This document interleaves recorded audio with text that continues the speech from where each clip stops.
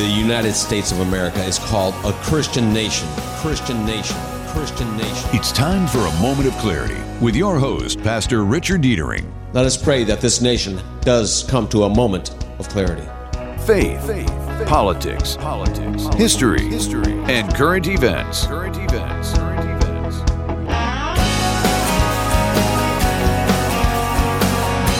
And now, your host, Pastor Rick. Pastor Rick will be joining you momentarily, but in the meantime, I am Derek Stone with a Moment on Sports, Part 1. The Michigan Wolverines men's basketball team defeated the Penn State Nittany Lions 62-58 this past Sunday. Michigan's fantastic freshman center, Hunter Dickinson, scored 20 points after knocking down 9 out of 14 shots, and he used his 7'1" frame to grab 7 rebounds and block 3 shots. Dickinson's teammate, Eli Brooks, chipped in with 12 points, 6 of which came from long range. Wolverines senior Isaiah Livers recorded 10 points, despite only making 1 out of 7 field goal attempts. Livers used his plethora of experience to get to the charity stripe and make all 8 of his free throws. Michigan's next game will take place versus the Nebraska Cornhuskers on Christmas Day. Now here's your Moment of Clarity host, Pastor Rick Dietering. Good afternoon. Got a real great show lined up for you, something very special. I'm going to have a guest on with us today, Pastor Max, and he'll be joining us shortly. We are broadcasting from his house. So standing on the sidelines in case we have technical difficulties is my lovely wife in her home studio. How you doing, Gaylene? I'm happy to be here with you today, especially with some of my favorite guys. Phil Stargell, how you doing, Phil? Oh, terrific. So I appreciate standing by. Very good, and I appreciate you two standing by. Of course, we have Derek at the Wham studio making sure we go out on the air. But where we are at, sometimes our signal gets lost, so I need these two great people standing by for me in case we have technical difficulties. What do we have planned for today? Well, next week is Christmas. Merry Christmas, everyone. I'm not into this whole have a happy holidays stuff. It's Christmas. It's all about Christ. Take Christ out of the picture, there is no holiday. So, Merry Christmas, everyone. A few years ago, I was lucky enough to hear Pastor Max give this wonderful lesson on Christmas, and he looked at Christmas from a really neat perspective. So I asked him to share that lesson with us today.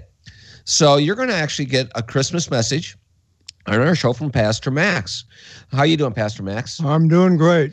So I have to tell you, Pastor Max, you're making my job very easy. I'm going to sit back and relax and just enjoy your message up to the hard break, and then if we have to, continue it after the break.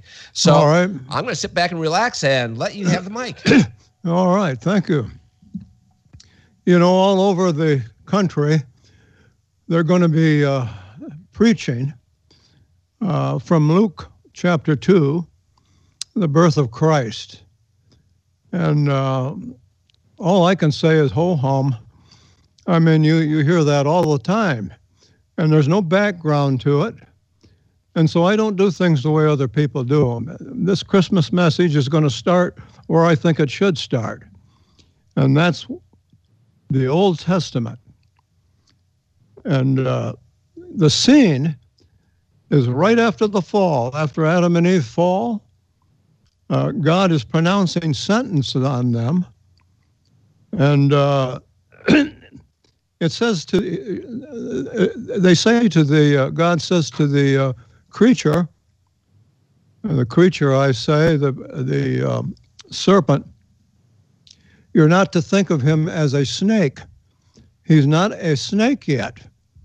He becomes a snake when he's cursed. Whatever that creature looked like, he had limbs, and he was a beautiful creature. And Eve was not afraid of him because he was a tenant of the garden. There were other animals in the garden, And Eve must have talked with him before. And I understand because of the Hebrew language, he didn't have the vocal cords we have. So he spoke in a whisper. Now all they can do is hiss. But she was not afraid of him because she already knew of him.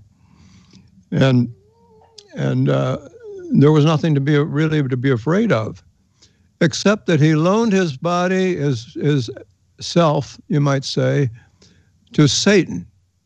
And Satan used him. So he was without excuse.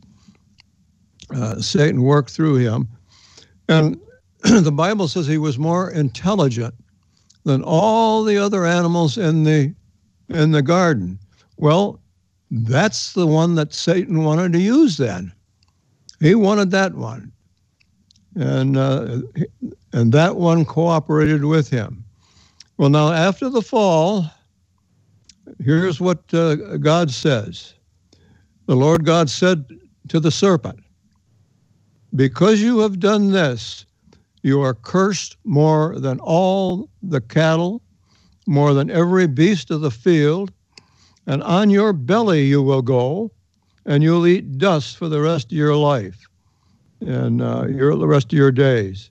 And I will put enmity," that's hostility, "I'll put hostility between you and the woman, and between your seed," now this is important, "between your seed," which means your offspring, your generation, between your seed and her seed, he's going to put hostility.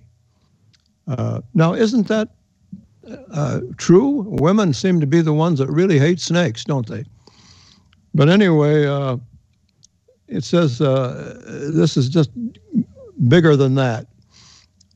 It says here, he, now that is her seed now, he, the woman's seed, shall bruise your head, and you will bruise his heel. The heel gets bruised by stomping on the head, more or less. But that word bruise is not correct, and I don't know why the King James keeps on using that word whenever it's improves its, but it is shoof, S-H-O-O-F, and it means crush. You're not going to bruise his head, he's going to crush his head.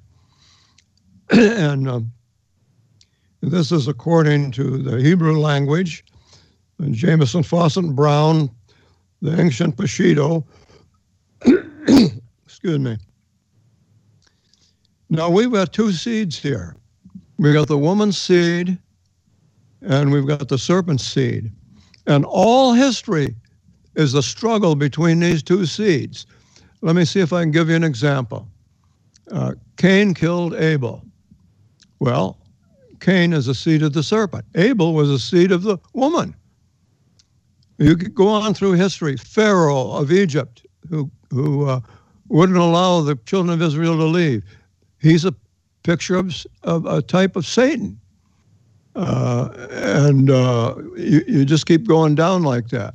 All of the wicked people in the world, the Hitlers, the Stalins, whoever they might be, are the seed of the serpent. And you have to interpret all history on this verse right here, the two seeds. Now, the final seeds are going to be, the final seed of the serpent is going to be the Antichrist, who will be a world ruler. And the final seed of the woman will be who? It'll be the Lord Jesus Christ. The Jews would call him the Messiah. And that's a good enough. We can call him the Messiah because that's what he is. But try this on for sides. If you're a Hebrew listener, the Jewish Targums say this seed is the coming Messiah. That's your own Targums. And it's not just the Targums, Palestinian Midrash, and these are Hebrew commentaries, and they're saying in there that this verse, the seed here, the good seed, the seed of the woman, is the Messiah. So they interpreted it the same way we do. The only difference is we say the Messiah was Jesus. And they're not ready to admit that yet, at least some of them. So you say, well, what does this have to do with Christmas? Well, what I'm going to say is that if antiquity means anything, the Christian religion is the oldest religion in the world. You can't go back farther than Adam and Eve. You don't start Christmas in Luke chapter 2. It starts back here with the promised seed. This promised seed is Jesus Christ, and the roots of Christianity are in this system. Now, Adam and Eve go back 6,000 years, and there's no religion on the planet that's that old, except ours. Now, here's something that happens. We're going to follow this right down the road. I have to skip a lot because I can't present the whole Bible, but I'll bring out some highlights here. In chapter 4, we have this event. Now, Adam knew Eve, his wife, and she conceived and bore Cain and said, I have acquired a man from the Lord, from Yahweh. Now here's the significance here. Eve was thinking of that promised seed, and she says here, "Oh, I bore the promised seed now." That's well, how do we know that's the interpretation? Because of the, again, Jewish sources, Hebrew sources. Here's what they say about it. I have acquired a man, the Lord. See that? I have acquired a man, the Messiah. That's what she's saying there.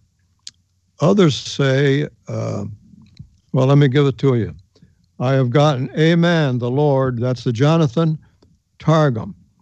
Then you have the Onkelos Targum that says, I have obtained the man from Yahweh.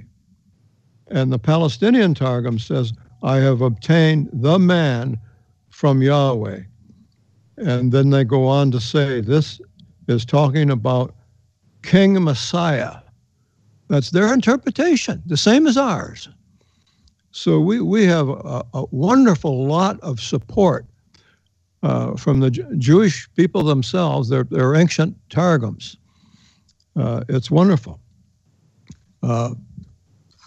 Now, the thing is that instead of it being the seed of the woman, this son was a seed of the serpent. He was the first murderer, and that of his own brother. And that means he was the seed of the serpent. So anyway, I'm going to move a long way beyond that now and go to Isaiah. That's 2,700 years ago. Here's what Isaiah says in 7:14. Therefore, the Lord himself shall give you a sign. Oh, by the way, I need to say something. Go back just a minute. When Cain killed Abel, that didn't end it because they had another son, and it was Seth. He took Abel's place. So the bloodline goes through Seth. Seth is the seed of the woman. So he's a good guy. But now we get here. It says in 7:14, the Lord himself will give you a sign. Well, what's that? Behold, the virgin shall conceive and bear a son, and shall call his name Emmanuel. Now, a virgin shall conceive and bear a son and call him Emmanuel. You know what Emmanuel means? It means God with us, not God is with us, although that's true too, but God with us. In other words, God with us walking around in a human body. And this is what Emmanuel means. And this virgin's conceived that. Now, whatever this passage, the near effect of it is, doesn't affect the far effect.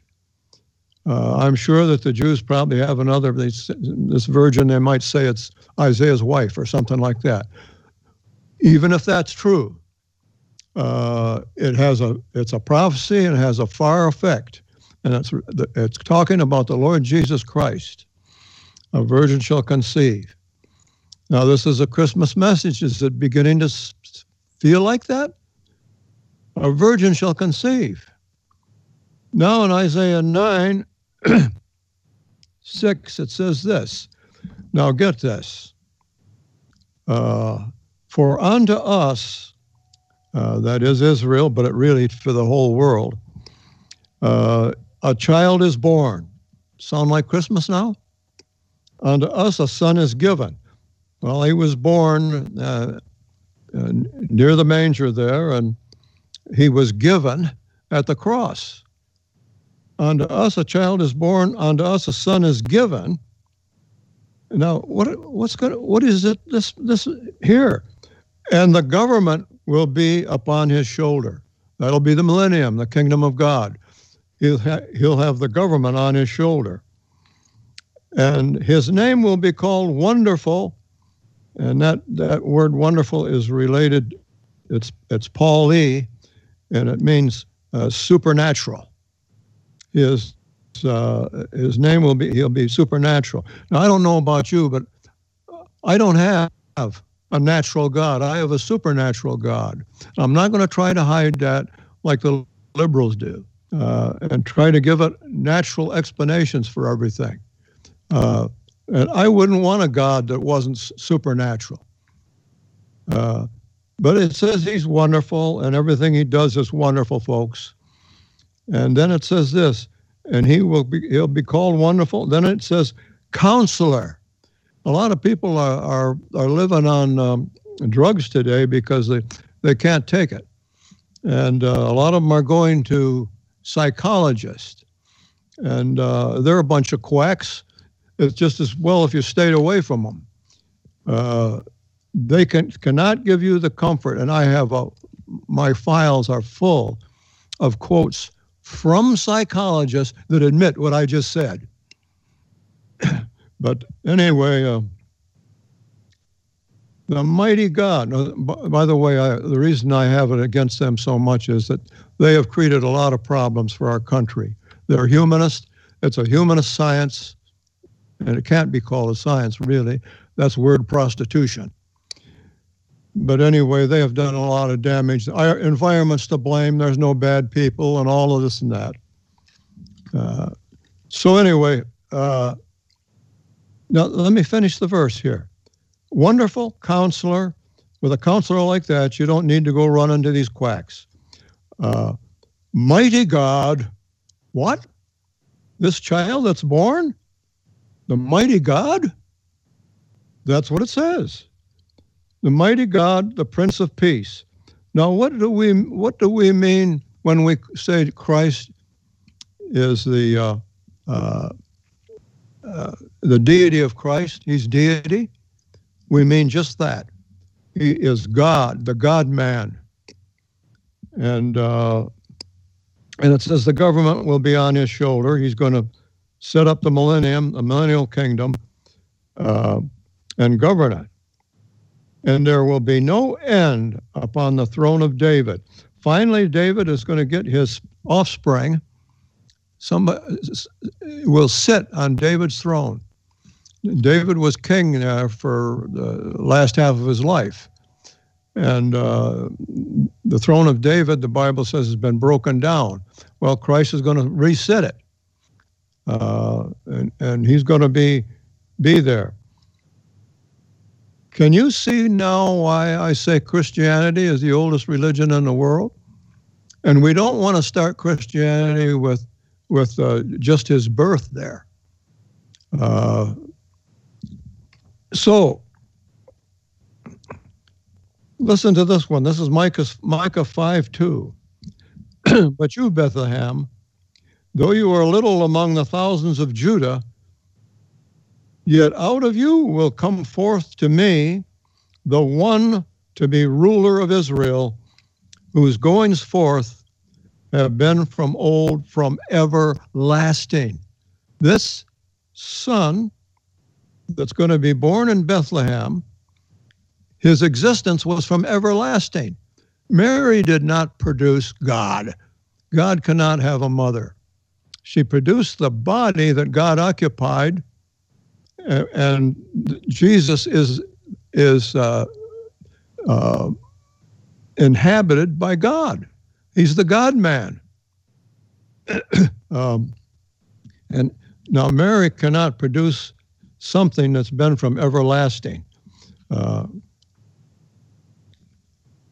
Well, here's one for you that one of the most beautiful things in the Word of God.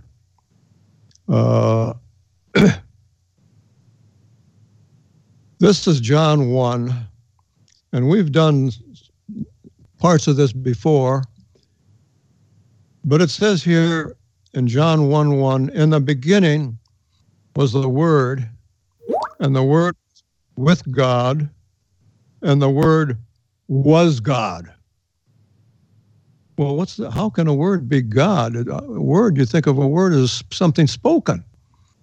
Well, this is the word for word is logos in the Greek, and it's a living word.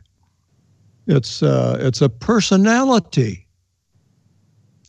All right, am I getting a signal for? All right. And it says he was in the beginning with God. All things were made by him, and without him nothing was made that was made. In him was life, and life was the light of men. And the light shines in darkness, and the darkness could not comprehend it. And it goes on there. Now, talks about the new birth, verse 13, who were born not of blood, but the will of the flesh, but or man, but of God. Now, here's the thing. This is verse 14. You could almost put it under verse 1. Verse 1 says, in the beginning was the Word, was with God, and the Word was God. Verse 14 says, and the Word became flesh.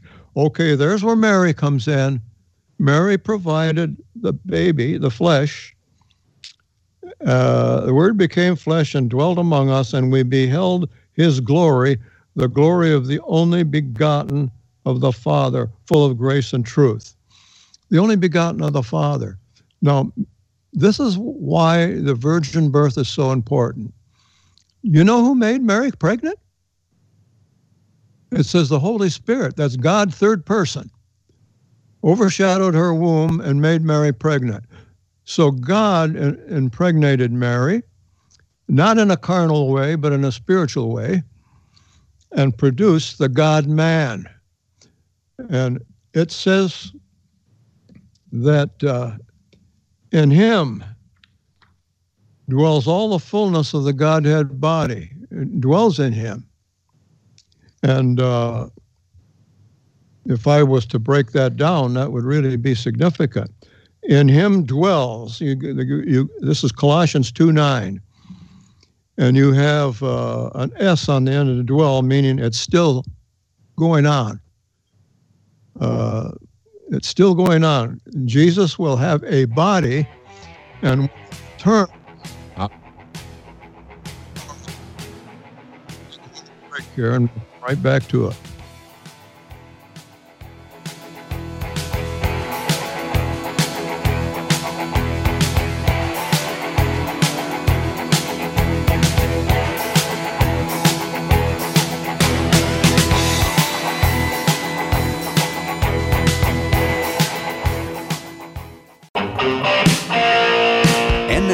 More with your host, Pastor Richard Dietering, on Wham! Pastor Rick will be joining you momentarily, but in the meantime, I am Derek Stone with another Moment on Sports. Christmas Day will mark the 75th anniversary of the birth of Pro Football Hall of Famer Ken Stabler, who passed away at the age of 69 on July 8, 2015. Stabler won the 1974 National Football League Most Valuable Player Award and the NFL Offensive Player of the Year as the Oakland Raiders quarterback. He recorded a 57.4% completion percentage, 2,469 passing yards, and 26 touchdown passes. The Pro Football Hall of Famer won a Super Bowl XI ring when the Raiders blew out the Minnesota Vikings 32-14. Ken Stabler completed 12 out of 19 passes for 180 yards and a touchdown. Now here's your Moment of Clarity host, Pastor Rick Dietering. And welcome back.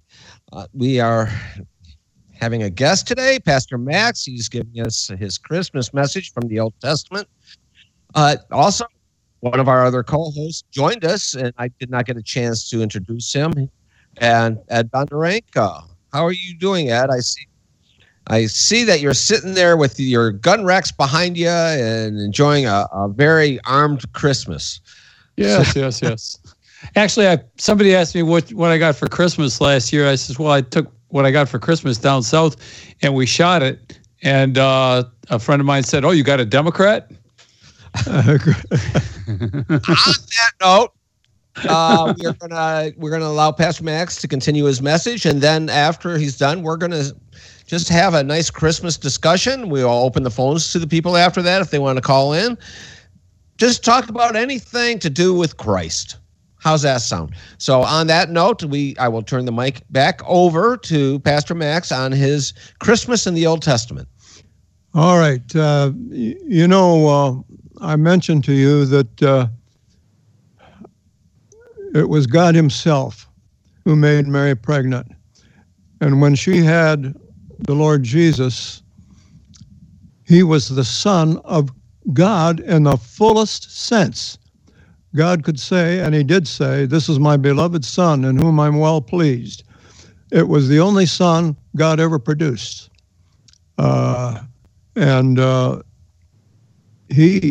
You beget your own kind. And the Son of God is who God begot. And if Jesus wanted to say, "I'm the Son of God," it would be 100% true. But he held back on things because he didn't want to get the Jews all stirred up too much. But he came close to saying that many times. But I want to go back to this Colossians 2:9 and break that down from the Greek language so that there'll be no doubt about it. Now, you Jehovah's Witnesses out there, you better pay attention to this. You believe that Jesus was a creature, a created being, and you put him in the class of Moses or Elijah.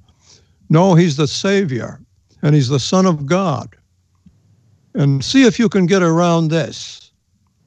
In him dwells constantly all the fullness of the Godhead bodily, and here I'm going to break it down in the Greek for you. That word fullness is pleroma, and it's the fullest word for fullness that there is. It's not merely some of the attributes of God and some of his properties, but all of God dwells in this man. And the word Godhead here is full deity. He all the fullness of it. And you got it says the Godhead bodily. It dwelt in him bodily. So you've got the Godhead here, full deity, and you got bodily, full humanity. And the fathers and their understanding of Christology put it this way: he's not 50% God and 50% man. He's 100% God and 100% man. 100. And if I was to define the Trinity, it might be help understanding 3 divine personalities in one essence. Essence is what a thing really is. It's the essential thing itself. And you've got 3 different personalities that are in one essence, known respectively as the Father, the Son, and the Holy Spirit. Co-equal. In other words, just because the Holy Spirit's mentioned third doesn't mean he's third in rank. They're co-equal, co-eternal, and get this now, co-substantial, same substance. All 3 of them are the same substance as God. They are God. That is a definition of the Trinity. And I don't know why people, they call them their churches Trinitarian churches. There are people don't even know they couldn't tell you what the Trinity was. They're not making, anyway, that's enough of that. Now here's it's that Paloma is fullness, and there's no way around that. So God was in Christ reconciling the world to himself, it says, and that you have to remember that God was in Christ. That means he's the God-man, and but the physical part of him began with Mary, and all the rest of it is deity. So I just want to say again, it's not right for Rome to say that Mary is Theotokos, Mother of God. That's not right to say that. God cannot have a mother and God can't be born. The Logos, in the beginning was the Logos, and the Logos was with God. Well, Mary, what didn't exist yet. And it's not good to say that. But you can call him the God-man because that's just what he is. And we believe in his deity fully. Well, I think we can open for discussion now. I hope we got some people that are going to ask some questions. I love to try to answer people's questions. Okay, very good. And if you want to call in, the number is 734-822-1600. My co-hosts can unmute their mics now and be part of the conversation. And so we celebrate this week the first advent of Christ. And I think you make a very strong point here that even though we see the birth of Christ in Luke 2, and we see the genealogies in Matthew and of Christ, it all goes back to that promised seed. Without that promise of that first advent, Luke 2 means nothing. Yeah. Matter of fact, what I find really amazing in your message, and we didn't really hit on that, or you didn't really hit on it, there's a timeline in the book of Daniel, broken down in weeks, where you see the actual, within the timeline of Daniel, you actually can time out to when Messiah should be expected. And at the time Mary conceived, all the young ladies, all the young maidens were hoping to be the bringer of Messiah. They were all expecting to win that super lottery of being the mother of Messiah, because according to the timeline, he was due exactly when he came. And we see that promise in Daniel that Messiah would come right at that time, which is one of the many prophecies that we see in the Old Testament of the coming of Messiah. So Mary won that lottery. Go ahead, Ed. Well, that's actually what we call the 70 weeks of Daniel, or actually the 77 time periods, which I think works out to 490. And right. Yeah, and then there was the shorter prophecy, the more local prophecy that was to validate the larger one, because people weren't going to live to see the longer one. There was the shorter one that said, people are waving at me. Am I okay? No, you're fine. I wasn't waving at you, I'm waving at Rick. Oh. There was the shorter one that I think said in 70 years you would see the temple restored. And so they did live to see that one. And so that gave them the faith that the larger prophecy, the 490, would take place. And I think, doesn't that work into like we fall 7 years shy of that with the advent of Jesus? And so that leaves room for the tribulation? Yeah, is that right? The coming of Messiah was the 69th week, and then we are waiting now for that break that was called for in the 70th week, and that'll be the time of tribulation period. Okay. So that's why everybody was asking, are you the one we expect? Because they were expecting him. Right. They were actually really, really looking and expecting him at that time. And that's why I went into this week. Every young maiden was hoping, because Micah promises that this young maiden's going to give birth or is going to be born in Bethlehem. And they knew the exact time. So it was like, who's going to win the lottery, right? What young maiden is going to bring forth Messiah? Little did they know that if they read their scripture, that Messiah came with a purpose. And that purpose was to lay his life down for our sins. Yeah. And go ahead. We know that 70th week was going to fall exactly in December, on December 25th, right? No, we're not going to get into that conversation. It's the 69th week. Go ahead, Gaylene. Yeah, I think that this is always a fascinating study, because not only did the maidens all hope for the Messiah, but all the Pharisees, all the Sadducees, all of the Sanhedrin knew exactly when Messiah was supposed to be born. I mean, maybe not the day, but they knew when he was coming, and they knew who Jesus was when they nailed him to that cross, but they didn't want to lose power. So it's very interesting. But talk a little bit, because you brought up the suffering Messiah, not the triumphant Messiah, and kind of talk about the difference between them. All right. Before we do that, let me, okay, I can do that because you made me totally forget what I was going to say. So let's talk about that. Isaiah breaks up. You see a conquering Messiah, and you see a suffering Messiah in Isaiah.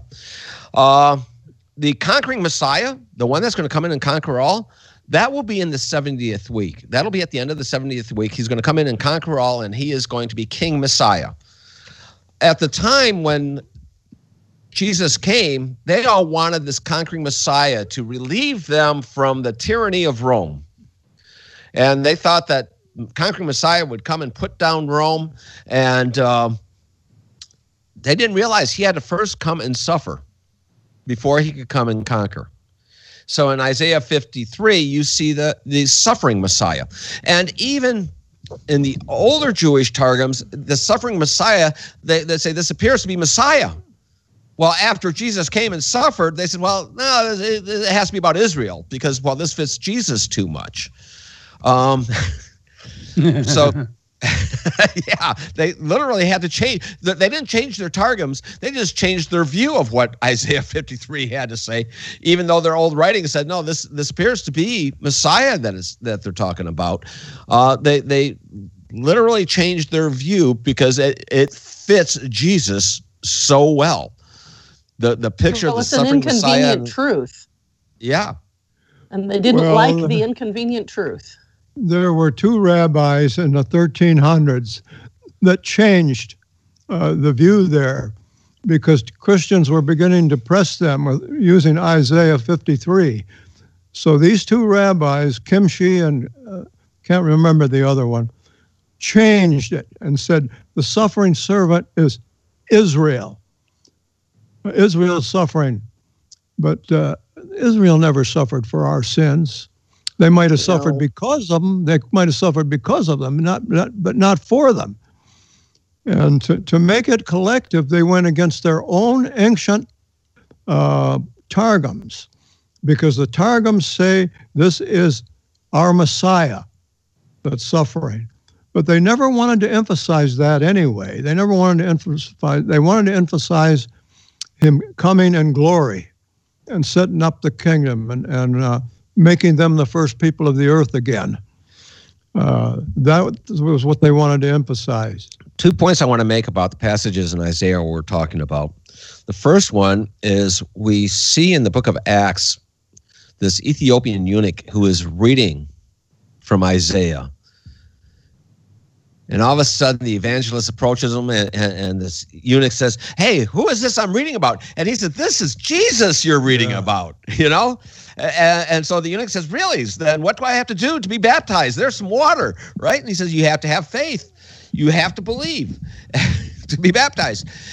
The point is he was trying, this Ethiopian eunuch who was Jewish in belief at that time was reading from Isaiah and not understanding he was actually reading of Jesus. And the next thing I want to make on this is a few years ago in a school in Southeast Michigan, a principal got in trouble because just before and I'm doing the air quotes to the listener here, the winter break, the area where the school is in a heavily Jewish population. And he read the passage that Pastor Max, you just read from Isaiah 9. Yeah. "Unto us a child is born, unto us a child is given." And he reads from Isaiah.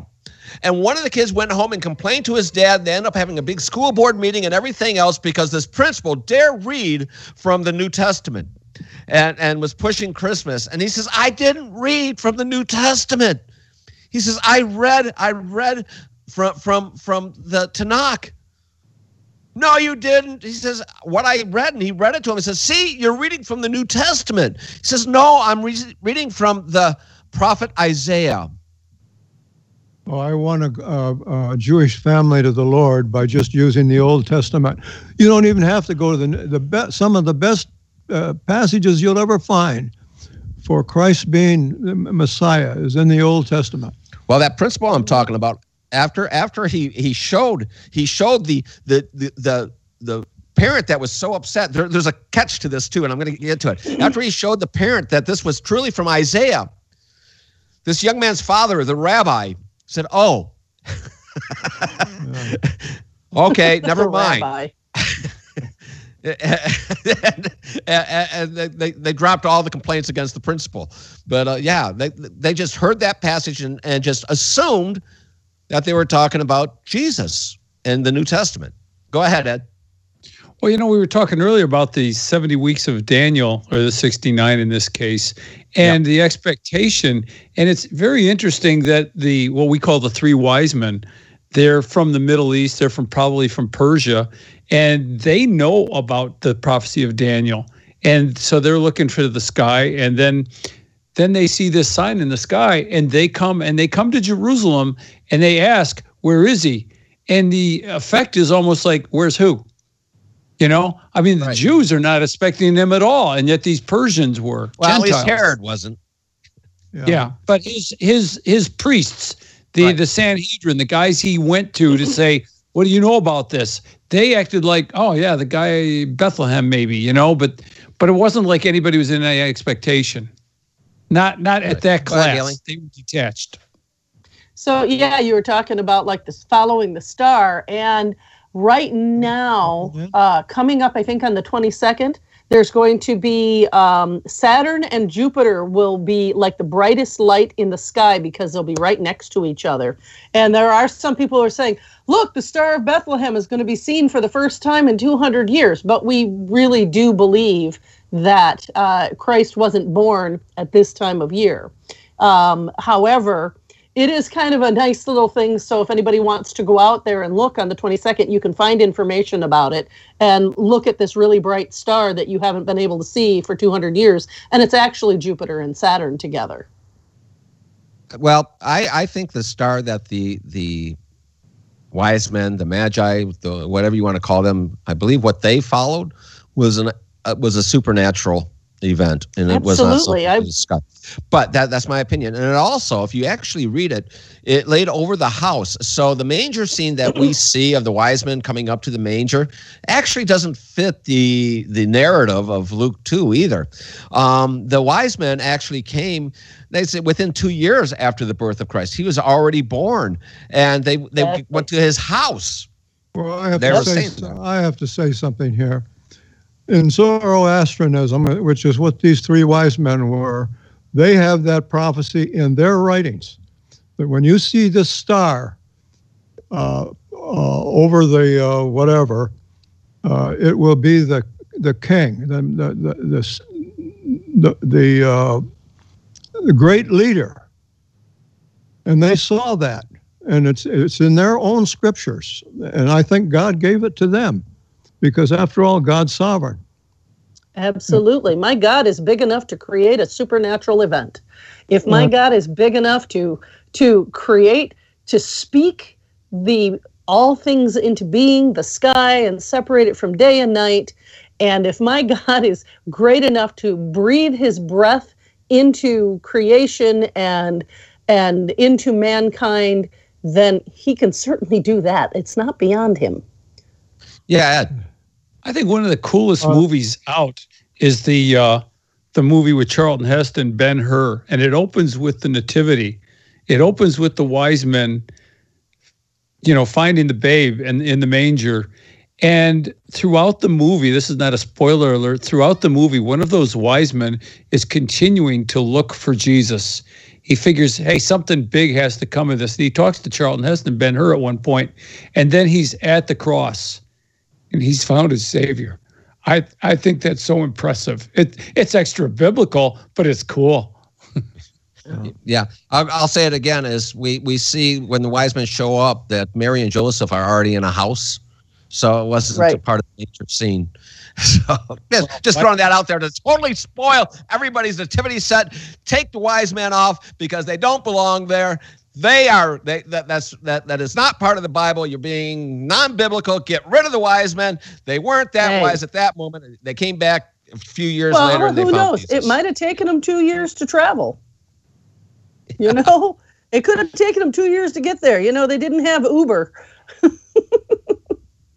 I want to get. You want to say something more, Max? No, that's all right. Okay. So Phil, I got to bring you into this conversation. You're being relatively quiet. I'm listening and learning. And this is what the whole thing is about, right? Yeah. So through all this, I have to ask you, Brother Phil, because we only have a few minutes left. Yeah. Are you ready for Christmas? Are you ready to spend it with your grandson, your great grandson? Oh yeah. And while we're at it, I didn't wish everybody great greetings on this upcoming holiday, because I don't know whether or not we'll be on the air for it. So just wish everybody out there listening Merry Christmas, Happy New Year. And Derek, we're on the air next week, right? Yeah, we'll be live if you want to be. Okay. Yeah. All right. I'm recorded, but I got a shout out to you next week. All right. Well, Merry Christmas, everybody. It's been a blessing to spend this Saturday, this little hour with everyone. And it was nice to see all of my friends here on our Skype chat, but to all the listeners too, God bless you. And may your family find peace and joy even in the midst of this triumph. Our God is able. Pastor Max, I want to thank you very much for coming on. My pleasure. And giving the perspective of Christmas starting with the promised seed. And I think we've got to really look at that, because there is always a lot of argument that goes on about which faith is older. Our faith goes back to the very opening of, and God created. Amen. And on that note, folks, that's the music playing. I love you all. Merry Christmas, and we will see you next week.